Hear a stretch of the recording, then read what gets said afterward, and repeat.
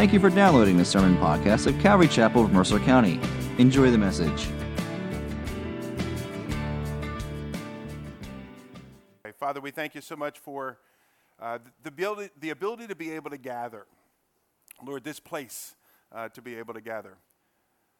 Lord, this body of believers to be able to gather with. Lord, you've blessed us, and we do not take that for granted. We do not forget, Lord, that there are friends around the world, brothers and sisters around the world, that are not able to gather in freedom. Lord, when they gather, they make a conscious choice of the risks that they are taking. Lord, they gather in a place that is oftentimes secluded and hidden and even dark perhaps, so that they might avoid the authorities. And Lord, here we are able to gather in public in a land that has granted us the freedom to do so. Lord, here we are, each of us able to have a Bible in our hands, Lord, that has been preserved through the centuries. And Lord, we are remarkably blessed people, and we are indeed grateful for that. Lord, we ask that you would continue to cause our hearts to be. Father, we pray that you would speak to us through your word. You'd open it up to our hearts. Lord, we've been learning so much as we go through the book of Esther, and we pray once again today that you would speak to each of us where we are as a body of believers and as individuals. And so, Lord, minister to us, we pray. In your name, amen. Well, today we have the blessing of finishing another book of study, verse by verse through. That's our goal, verse by verse, to go through every book of the Bible. Sometimes it takes us a long time, like Matthew took us 63 weeks, I think it was. Here we probably did about 7 studies in the book of Esther, and so today we're going to finish that. I mentioned you turn to Esther 9, which is where we left off. And I'll remind you that last week in chapters 7 and 8, when we were looking at that, there was a tremendous turning of the tables because Haman, this fellow, this prime minister of the nation who hated the Jewish people for a variety of different reasons, much of which had to do with this guy Mordecai, but for other reasons he must have hated them as well. Otherwise he was just a man prone to overreaction. But he hated the Jewish people, and he came up with a decree as the second most powerful man in the nation, a decree to annihilate and destroy all of the Jewish people all throughout the kingdom. And again, the estimates range anywhere from 3 million to up to 10 million people that he wanted to have wiped off of the planet.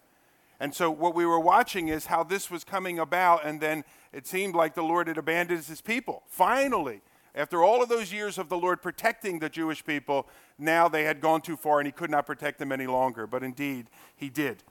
And we saw that the tables were turned. Haman ends up dying there in chapters 7 and 8. But as we learned, that does not solve the Jewish problem.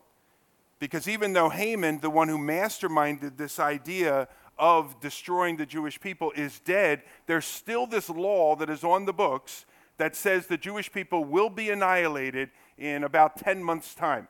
On a particular day, on the last month of the year, they would be destroyed.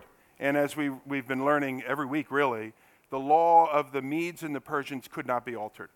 And so despite the fact that Haman is dead and he was the one really pushing for it, despite the fact that the king really doesn't want this law anymore, the law is on the books and it cannot be changed.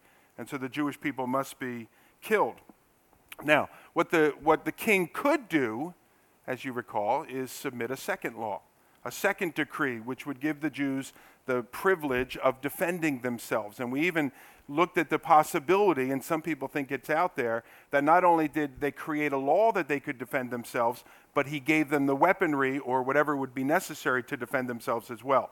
So he enabled them to defend themselves. It's as if the king said, look, there's nothing I can do to repeal the first decree, but what I can do is create a second decree which enables you to defend yourself against the first. And that's exactly what they did. And so we read at the end of Esther, or actually in the middle of Esther chapter 8, where Mordecai and Queen Esther, Mordecai, now the new prime minister, a Jewish man, and Queen Esther, we read this in chapter 8. And Mordecai wrote in the name of King Ahasuerus, and he sealed it with the king's ring.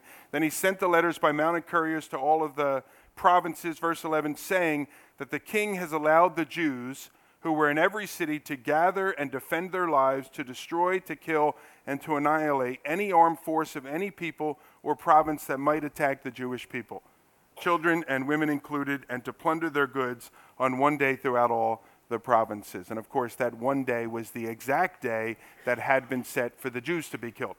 And so he cannot get rid of the first, but he can establish a second. And so that's where we leave off, verse 1 of chapter 9. It says, "Now in the 12th month, which is the month of Adar, on the 13th day of the same, when the king's command and edict were about to be carried out, on the very day when the enemies of the Jews hoped to gain the mastery over them, the reverse occurred. The Jews gained mastery over those who hated them. The Jews gathered in their cities throughout all the provinces of King Ahasuerus to lay hands on those who sought them harm, and no one could stand against them, for fear of them had fallen on all peoples. All the officials of the provinces and the satraps and the governors and the royal agents also helped the Jews, for the fear of Mordecai had fallen on them. For Mordecai was great in the king's house, and his fame spread throughout all the provinces. For the man Mordecai grew more and more powerful. The Jews struck all their enemies with the sword, killing and destroying them, and they did as they pleased to those who hated them. In Susa, the citadel itself, the Jews killed and destroyed 500 men, and also Parshandantha, and Dalphon, and Aspatha, and Poratha, and Adalia, and Aridatha, and Parmashatha, and Arisai, and Aridai, and Viazatha, the 10 sons of Haman. See, I think they had too many sons, and they just began making up names, as you can see there. The 10 sons of Haman, the son of Hammedatha, the enemy of the Jews, but they laid no hand on the plunder. And so again, the second decree now by the king, it grants the Jews permission to defend themselves, and likely the means to defend themselves. And we see that the very throne that had previously condemned the Jews is now the throne which is going to protect the Jews.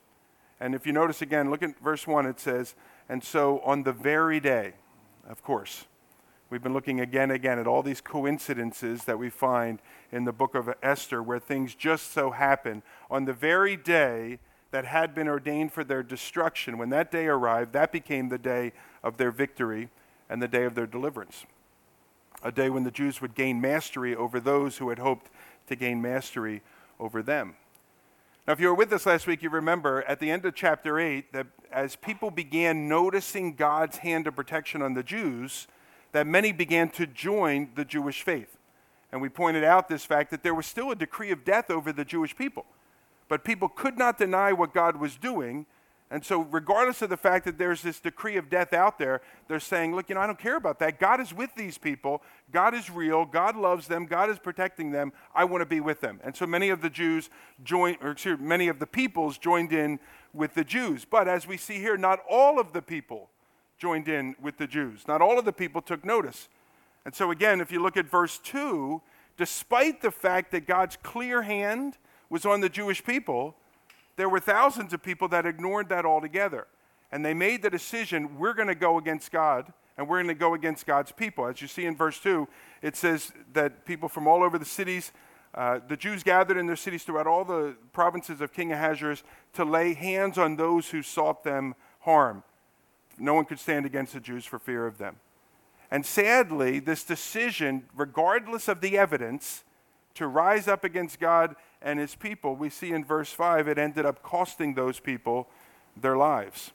It was Matthew Henry that wisely pointed this out. He said, if these people would have simply sat still and attempted nothing against the people of God, not a hair of their head would have fallen to the ground, but they could not persuade themselves to do that. They just hated the Jewish people, and they hated their God, and they ignored the evidence, and they forced themselves really to come against God's people.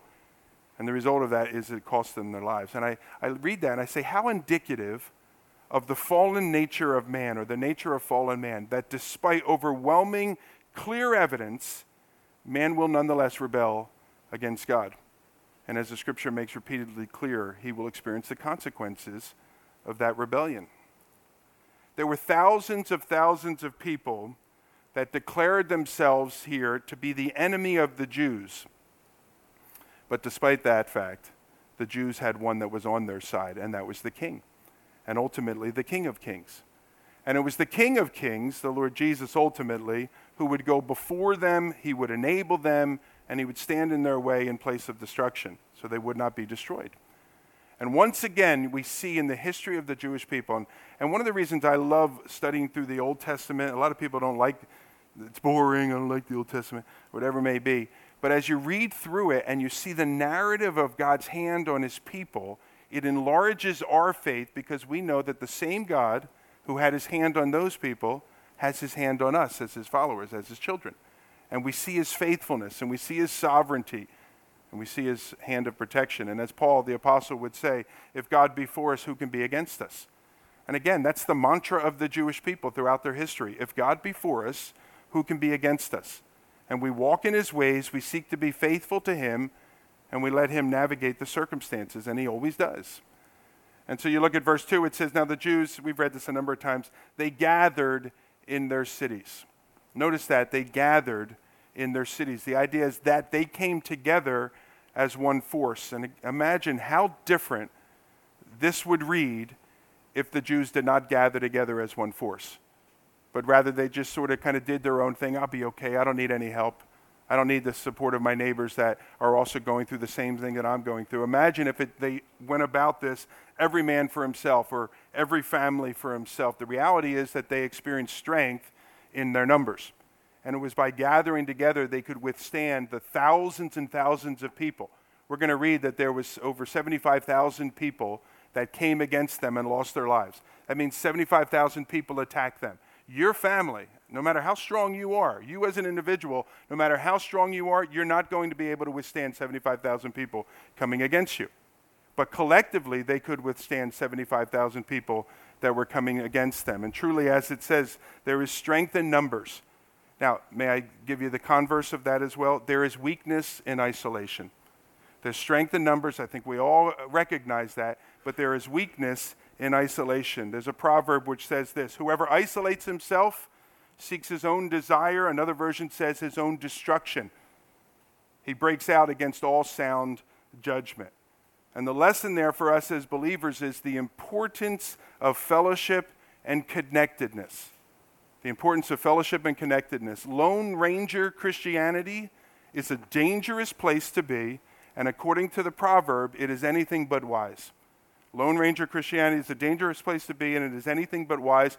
And to use the words of the Proverbs, not my word, I'm not calling you dumb, but to use the words of the Proverbs, it lacks sound judgment. And what it does is subjects a person to the very real risk of personal destruction. We need one another. It's why we emphasize gathering together with other believers, building relationship with other believers, running the race with other believers. Because Lone Ranger Christianity is a dangerous place, and it is anything but wise. And so I encourage you, stay connected with others in the faith. Run the race with others that are running the race as well. The scripture, 1 Peter, it reminds us that our adversary, the devil, prowls around seeking someone to devour. That's his mission. We know, we've read the end of the book, we know what happens to the devil, we know that he will ultimately be destroyed. And so all that he can do in the days leading up to that, the years leading up to that, is bring as many people with him that he might devour and be destroyed as well. And so he seeks to knock those out. And if he can't get you before you come to faith, he'll try and make you worthless once you're in the faith. And he seeks to devour. And so we learn from the Jews here there's strength in numbers. Amen, my friends? Now, last week I pointed out to you that failure on the part of any of the Jews to believe this new decree would mean their death. And again, I'll explain what I mean by that. If the new decree comes out and it's brought in by the couriers and so on, and it says, great news, the king has granted us permission to take up arms and to protect ourselves. And so on that particular day, when they're supposed to come against us, we should be fine. Now, if somebody hears that and says, well, I think I'll be okay. I think that's overreacting. I think everything will be fine. Well, the ultimate result would be certain death for that person. Because when those that were following the first decree came, they would destroy that particular person. And so what we see here is, despite this fact, what catches my attention, remember back in Esther chapter 8, it says that this new decree comes, and notice what the Jews do. It says, in every province, in every city, wherever the king's new command and edict reached, there was gladness and joy among the Jews, and a feast and a holiday. So there's a decree out there that the Jews are all to be killed on a certain day, but now there's a new decree out there that they can defend themselves. And if they did not believe the new decree, they would be destroyed. But it's obvious that they do believe the new decree, And the reason why it's obvious is because they have a party about that. They are so confident in this new decree that despite the fact the decree of death is out there, they rejoice, there's gladness, there's feasting, there's a holiday, and there is joy. Because the coming day of their demise, the 13th of Adar, will actually become the day of their deliverance. And they believe the king's word, and they celebrate that fact. The day that had previously been dreaded with great mourning, this is from chapter 4, with great mourning, with fasting, with weeping, and with lamentation, was now being celebrated with great joy and great gladness. And again, I made this reference before. I just can't help but think of the two decrees that hang over each of our lives. There's a decree of death, and there is a decree of life. The first decree being the decree of death, the scripture says that the wages of our sin is death. The scripture says all of us have sinned and fall short of the glory of God. That means every one of us in this room. Now, we're all different people. We go different places, live in different communities, go to different jobs and all that kind of stuff. We're all different people, but we are exactly the same in this truth. And that is that there is a decree of death that lies over every single one of us in this room. And that decree has not been taken away. There's a decree of death because all of us are sinners and sin demands judgment. But many of us in this room, maybe not all of us, I hope all of us, and certainly by the end of our time together, I hope all of us, but many of us in this room have come to experience that there is a second degree that has been issued, which we could call a decree of life. A decree that despite our sin, eternal life has been made available to those that are in Christ Jesus. And to quote that verse in Romans 6, where it said the wages of sin is death, it goes on to say, but the free gift of God is eternal life through Christ Jesus our Lord. So now consider the implications, the reality for the believer there. For the believer, the day of their death, which the book of Hebrews talks about the day of people's death as something that they avoided and they feared for all their lives. But for the believers, the day of their death has actually now become the day of their deliverance. So that day that we feared all of our lives coming to, now actually becomes the day of our deliverance. The day that was previously dreaded and avoided at all costs has now become the day of our heavenly homegoing. The day that we finally enter into our rest and our complete and total rest. I remember many years ago when I was a somewhat new believer, there was a woman at the church that I was going to that developed a condition that was ultimately going to take her life. And she knew it. She knew how long she had to live. And so she began to plan out her funeral. And you know how on many cars they put little like stickers, funeral procession, and you know the cars they drive and they can go through the traffic lights or whatever. Well, she got little flag things that hung on people's antenna, like it was a party or a celebration. And it said on there, going home. And the people went driving down the road, and the whole funeral, she didn't want it to be some somber thing. She wanted it to be some rejoicing thing. I'm a new believer. I'm thinking she's out of her mind or whatever. But I've come to understand what she was doing. She was celebrating the day of her deliverance, when there would be no more pain, there would be no more struggle, there would be no more fighting with our sin nature, and where she would see face to face the one that she loved, the Lord Jesus, who gave his life for her. And so the day that was previously dreaded and avoided at all costs has now become the day of their heavenly homegoing. And that work for the Jew in Esther's day and for the believer in our day is not enjoyed unless the second decree is received by faith. And so unless those Jews were willing to accept the king at his word, that a second decree has been issued that can override that first decree, there would be no celebration, no joy, and no gladness. So the joy and the gladness came because there was a confidence in the decree that was written. And I would suggest to you, it's the same thing with the believer in Jesus Christ. It's faith in the word that is written, the word of God, that gives us the boldness and the confidence and the gladness, even though a previous decree remains, that we can go forward because we know there's a second decree that overrides the first. Resting in that word, trusting in the word of the King of Kings. Amen, my friends? Taking God at his word. Recognizing that sin requires judgment, but because of his love and his mercy that he took upon himself that judgment, that we could be forgiven and washed clean of our sins. If I can make one final point.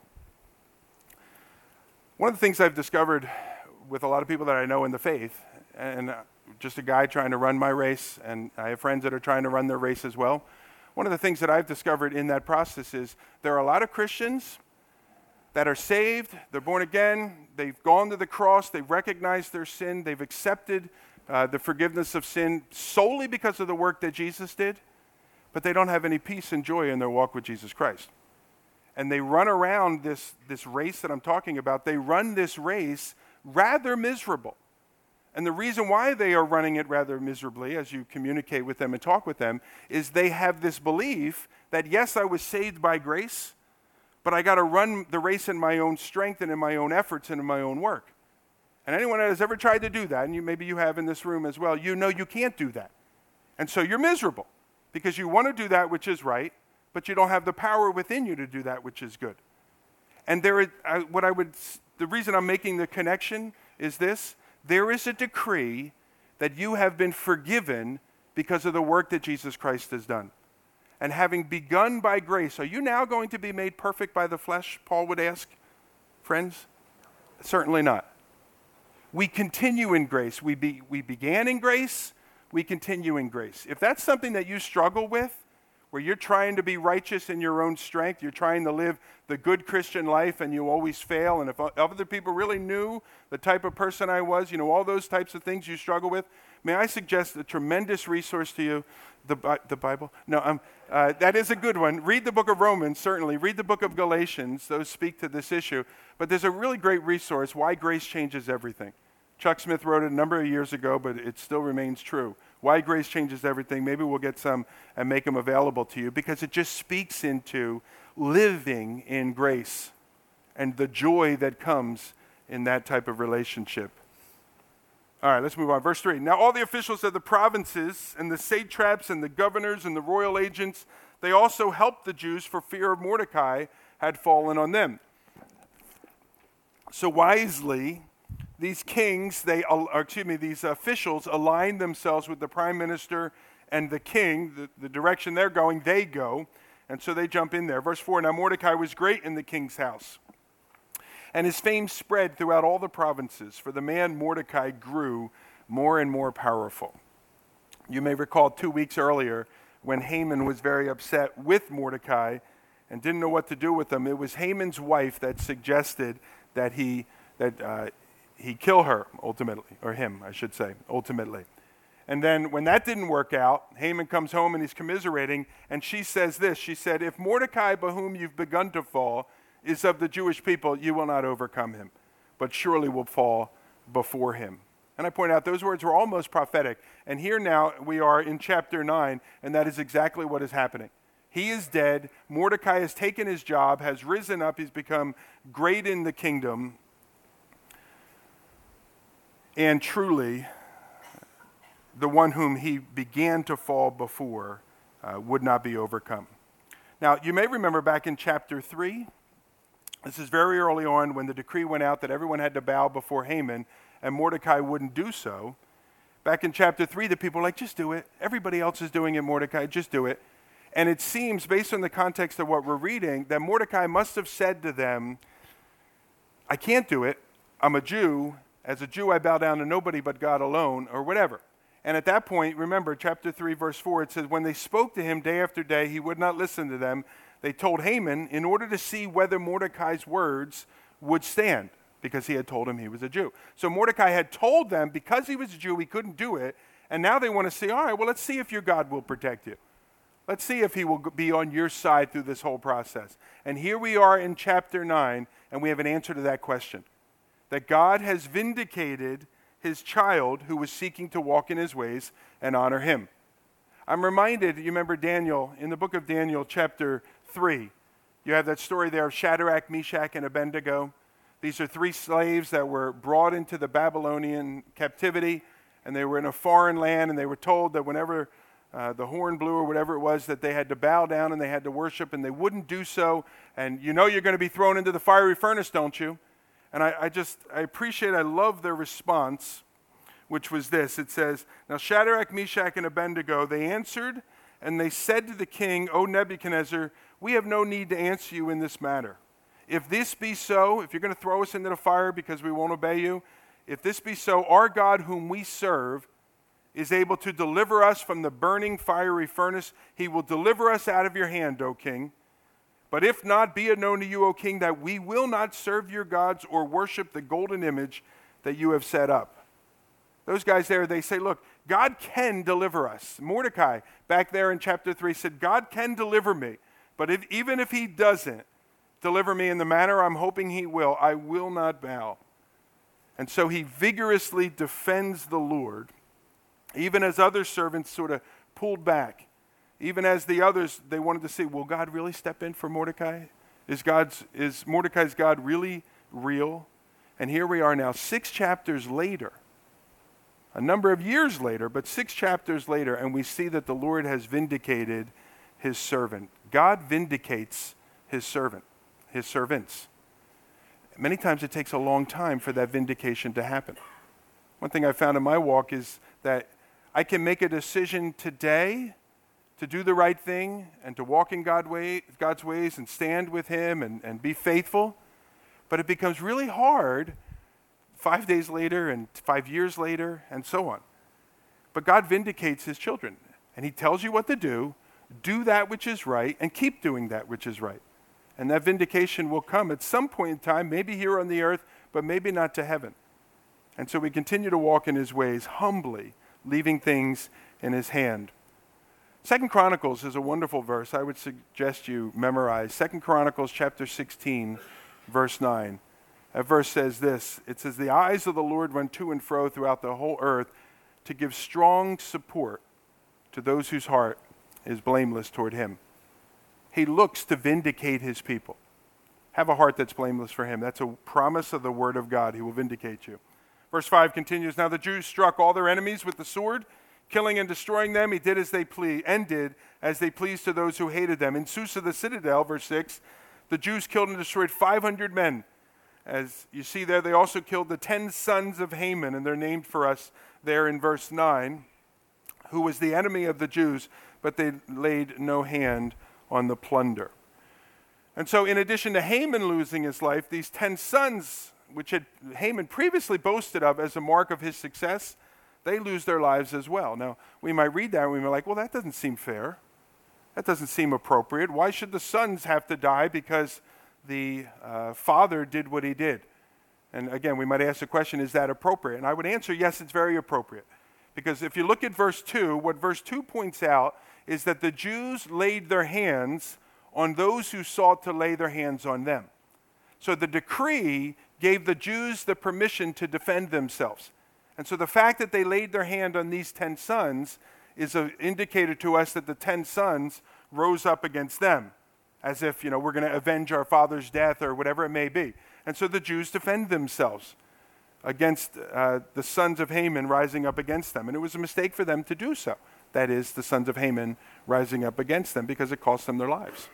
Additionally, as we see here, Esther, the other part of the reason why Esther goes against, or the Jewish people go against Haman's son, is because Esther is following the command that was given to Saul 550 years earlier. And we referenced that story a while back. Actually, next week we're going to look at it a little more in depth. But the first king of Israel was a guy by the name of Saul. And there, if you read 1 Samuel chapter 15, you'll get the full story. But this is what God, through his prophet, said to Saul. He said, now go and strike Amalek and devote to destruction all that they have. Do not spare them, but kill both man and woman, child and infant, ox and sheep, camel and donkey. And we spent some time talking about that. Out of context, it's a little bit of an uncomfortable verse, but in the context of the history of the Jewish people, the Amalekites were the perennial enemy of the Jews, regularly going to war with them over a 500-600 year period of time. And God said, this ends today. And he told them what to do with Israel's perennial enemy. And as we read in 1 Samuel 15, with pride and foolishness, Saul refused to do so. Saul did not heed the word of God. Saul bent the word of God, made it appeal or come about to the way that appealed to him. And because of that, he was judged. Esther here now says this ends today. This ends here today with the Amalekites. As a matter of fact, you're going to see in a few minutes that it talks about 75,000 people were killed. the Jewish traditional teaching is that the 75,000 were killed were the Amalekites. That it wasn't just the general Persians or this or that, but it was the Amalekites that came against the Jews on that particular day. The Bible doesn't teach that, but that's Jewish history and what they teach. And so take it for what it's worth. Now in verse 6, notice it also says, actually I think it's a little later, it's verse 10, it says that they laid no hand on the plunder. So they killed all these people, but they laid no hand on the plunder. Now you may recall back in chapter 8, I read it earlier today, when the king gave permission to the Jews to defend themselves, he also gave them permission to plunder the goods that any that came against them. So they had the full authority and right of the kingdom to not only defend themselves, but to take whatever they wanted from the people that had come against them, that had died. And yet, as we see repeatedly in our passage, the Jews did not take any of the plunder. That they had no interest in getting rich off of this whole process, but it clearly demonstrates that all they really wanted was to protect themselves and their families. And so they did not plunder the goods. And again, to refer to what Esther is doing and compare that back with what Saul had done, that was the exact instruction Saul was told to do as well. You are to kill Agag, this guy coming against you, and the rest of the Amalekites, and you're not to touch any of their goods. It's all to be destroyed, he said. And if you're familiar with that story, you know that rather than destroying all of the plunder, Saul took some for himself. We're going to spend some time looking at that and celebrating communion next week. It's a weird passage to celebrate communion with, but that's what we're going to do. But in there, what you'll see is Saul destroyed all that was worthless, but he kept all that was good. What kind of a sacrifice is that? You could have all my junk, Lord, but I'm going to keep all the good stuff. That's not a sacrifice. And yet that's what Saul did. And so here is Esther now doing that which Saul was unwilling to do. And so they take none of the plunder as Saul had been instructed. Now let's go on to verse 11. It says, "Now that very day, the number of those that were killed in Susa the citadel was reported to the king. And the king said to Queen Esther, in Susa the citadel, the Jews have killed and destroyed 500 men and also the 10 sons of Haman.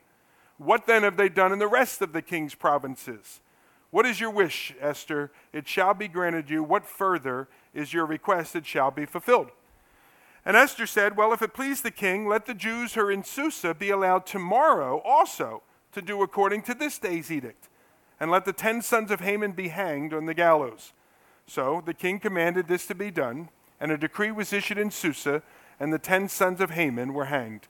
The Jews who were in Susa gathered also on the 14th day of the month of Adar, and they killed 300 men in Susa, but they laid no hands on the plunder.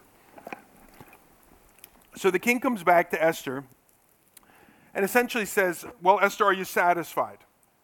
We had this decree, this was your request. Are you satisfied? How would you like me to proceed?" And Esther, her reply is, "Give the Jews one more day." Verse 13, "Give us one more day to deal with those who come against the Jews so we can finish this thing once and for all." And I'm reminded of the story of Joshua. Joshua chapter 10, somewhat popular story that you may have heard of, where Joshua leading the Jewish people into battle, and they're having victory, but it's soon getting dark, and the enemies are going to flee, as you may imagine. And Joshua prays the most audacious of prayers.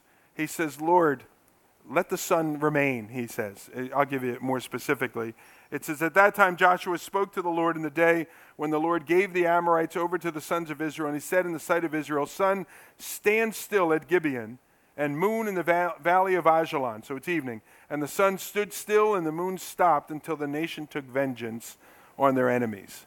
We just need a little more time to finish this thing off, Lord, is what Joshua said, is what Esther says. And so she petitions the king for one more day.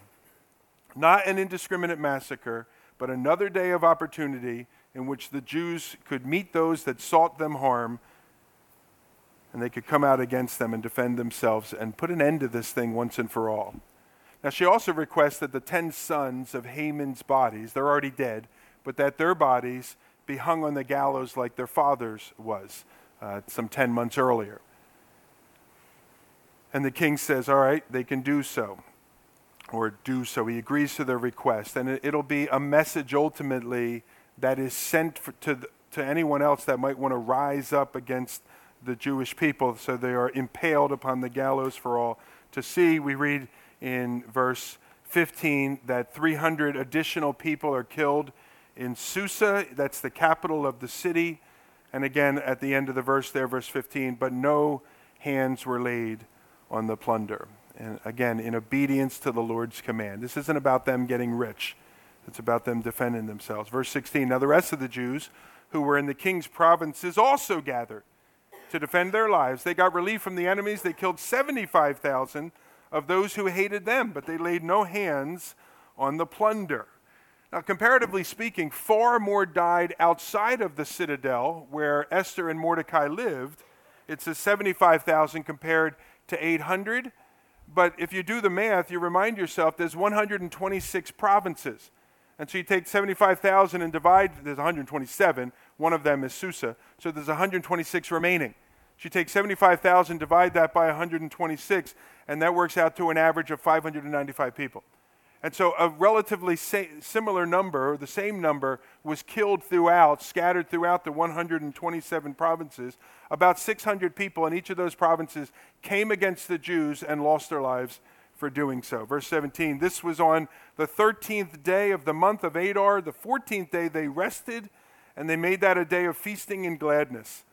They had a day of war. Now it's a day of resting, feasting, and gladness. But the Jews who were in Susa gathered on the 13th day, on the 14th, and they rested on the 15th, making that a day of feasting and gladness.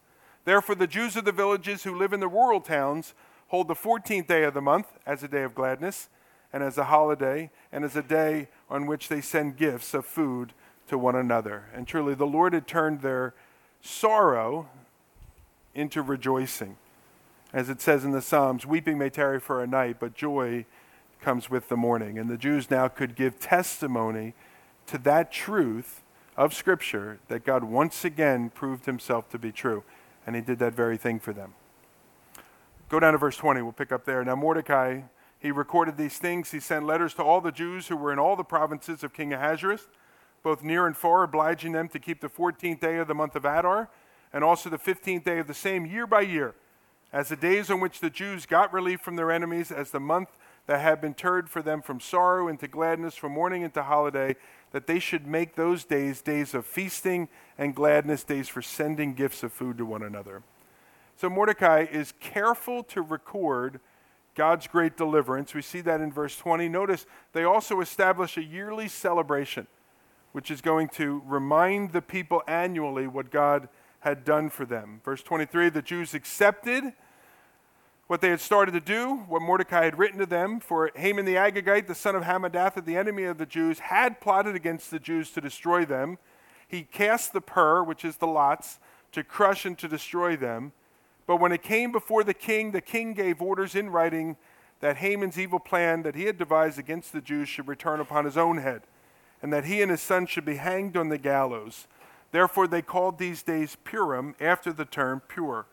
Therefore, because of all that was written in this letter, and of what they had faced in this matter, of what had happened to them, the Jews firmly obligated themselves and their offspring and all who joined them, that without fail they would keep these 2 days according to what was written at the time appointed every year, that these days should be remembered and kept throughout every generation, in every clan, province, and city, and that these days of Purim should never fall into disuse among the Jews, nor should the commemoration of these days cease among their descendants.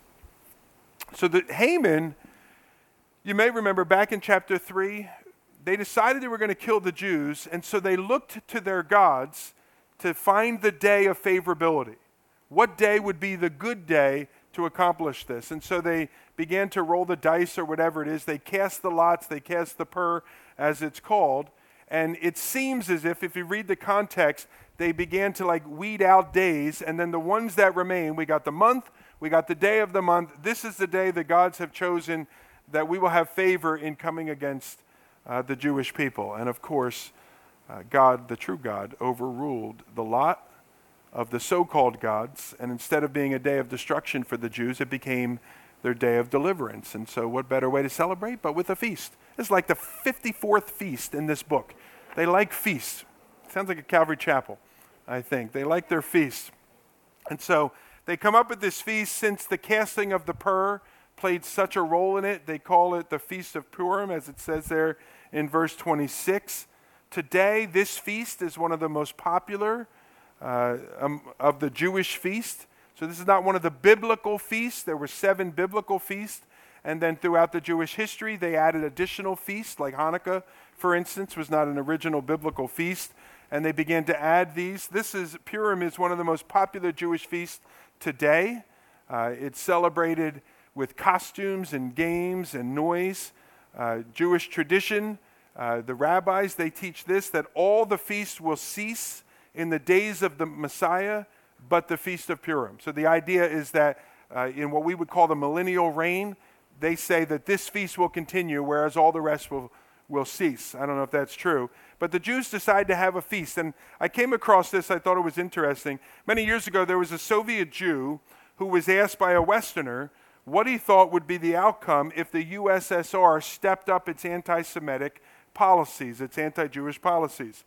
And the Soviet Jew replied, "Oh, probably a feast." And asked for an explanation. The Jewish man, he said, "Well, you see, Pharaoh tried to wipe out the Hebrews, and the result was Passover. Haman tried to exterminate our people, and the result was Purim. Antiochus Epiphanes tried to do us in, and the result was Hanukkah." And so he says, I suspect if the USSR ramps up its efforts against the Jewish people, probably the result will be another feast. And so they celebrate God's deliverance. Now, sadly, at the present time, the feast has degenerated into one that is more patriotic in nature than a celebration of God's deliverance. And so today, for the average Jew, here's how they might say, what are you celebrating with Purim? The average Jew might say, well, it's that God has delivered us, an emphasis on the word us.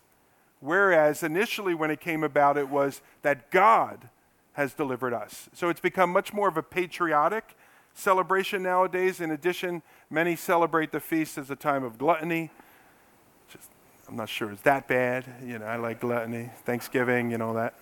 But that's a sin the Bible calls it. Drunkenness certainly is bad. Excess, riot, and so on.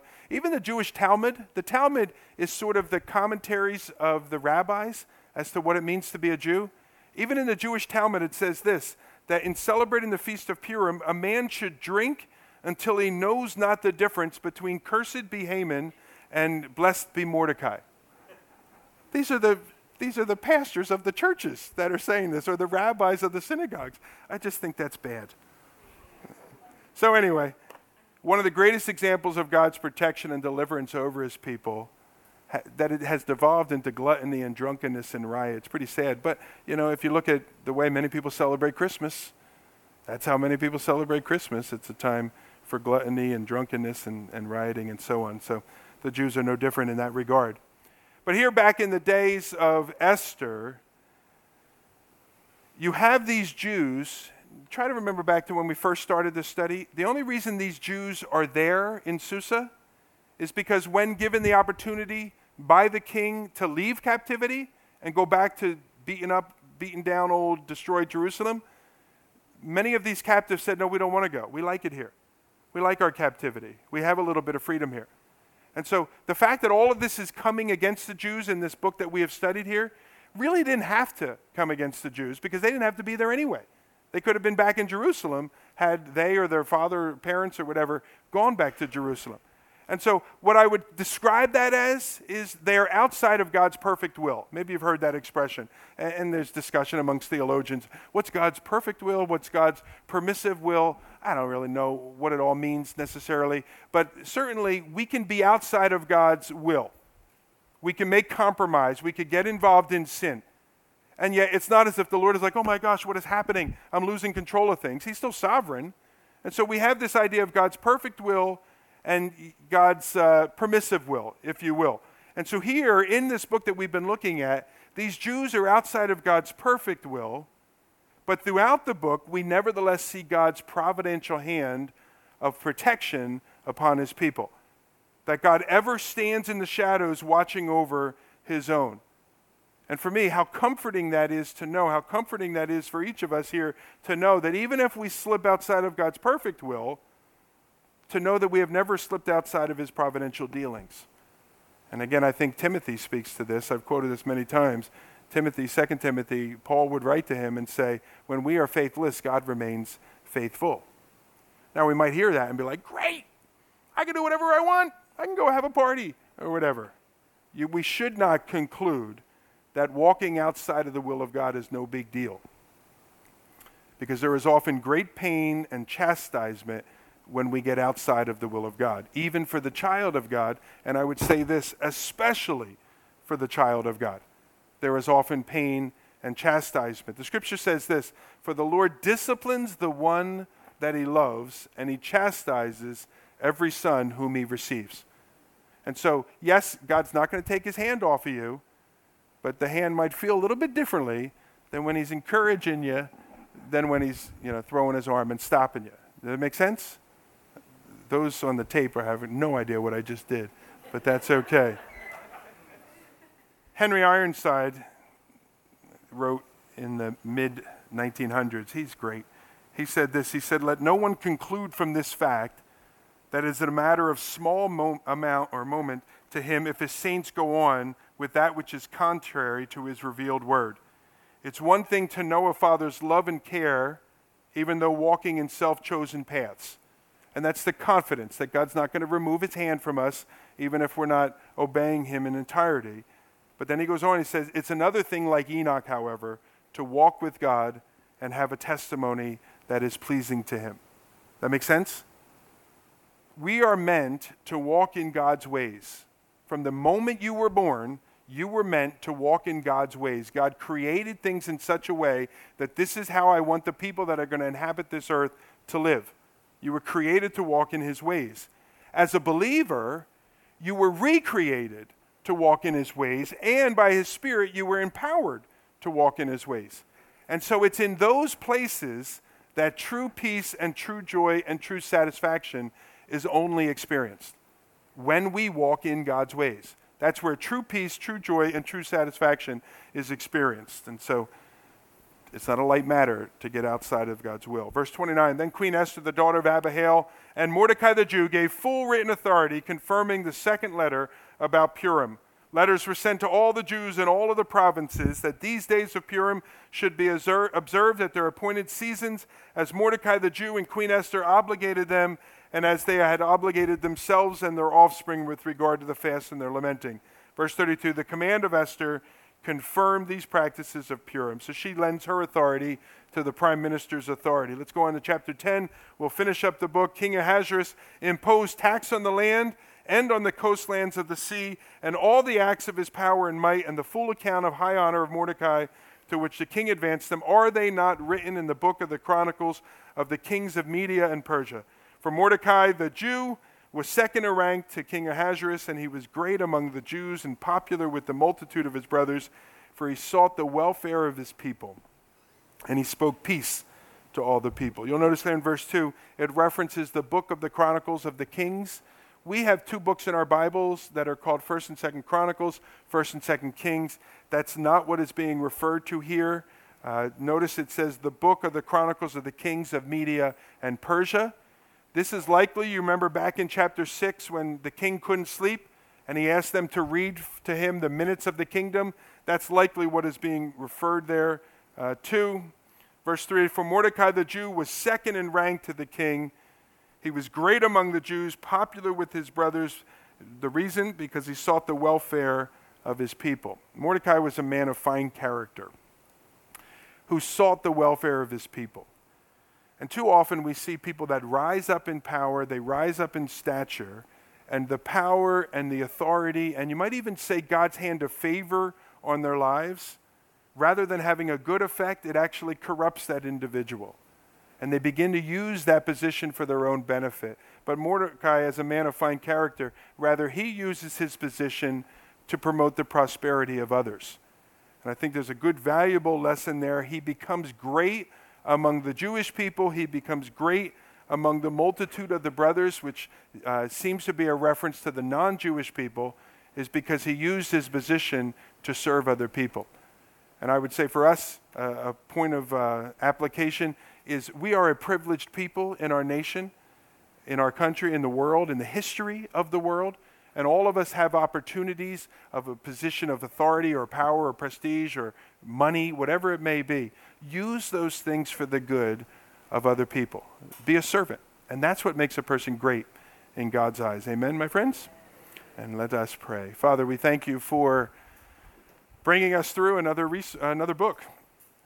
Lord, you've blessed our time in it, and we've seen your hand. Lord, I pray that a lesson for us would simply be that you can be trusted, that even though you may not work according to the time frame that we would like you to work, Lord, we can walk in your ways faithfully, trusting that you are sovereign and in control, and you will ultimately bring things about for our good and to accomplish good. Thank you for Mordecai's faithfulness. Thank you for Esther's courage and her boldness. But ultimately, Lord, thank you that you never leave us or forsake us, even when we are faithless, that you remain faithful. And we rejoice in that truth, and we pray. Amen.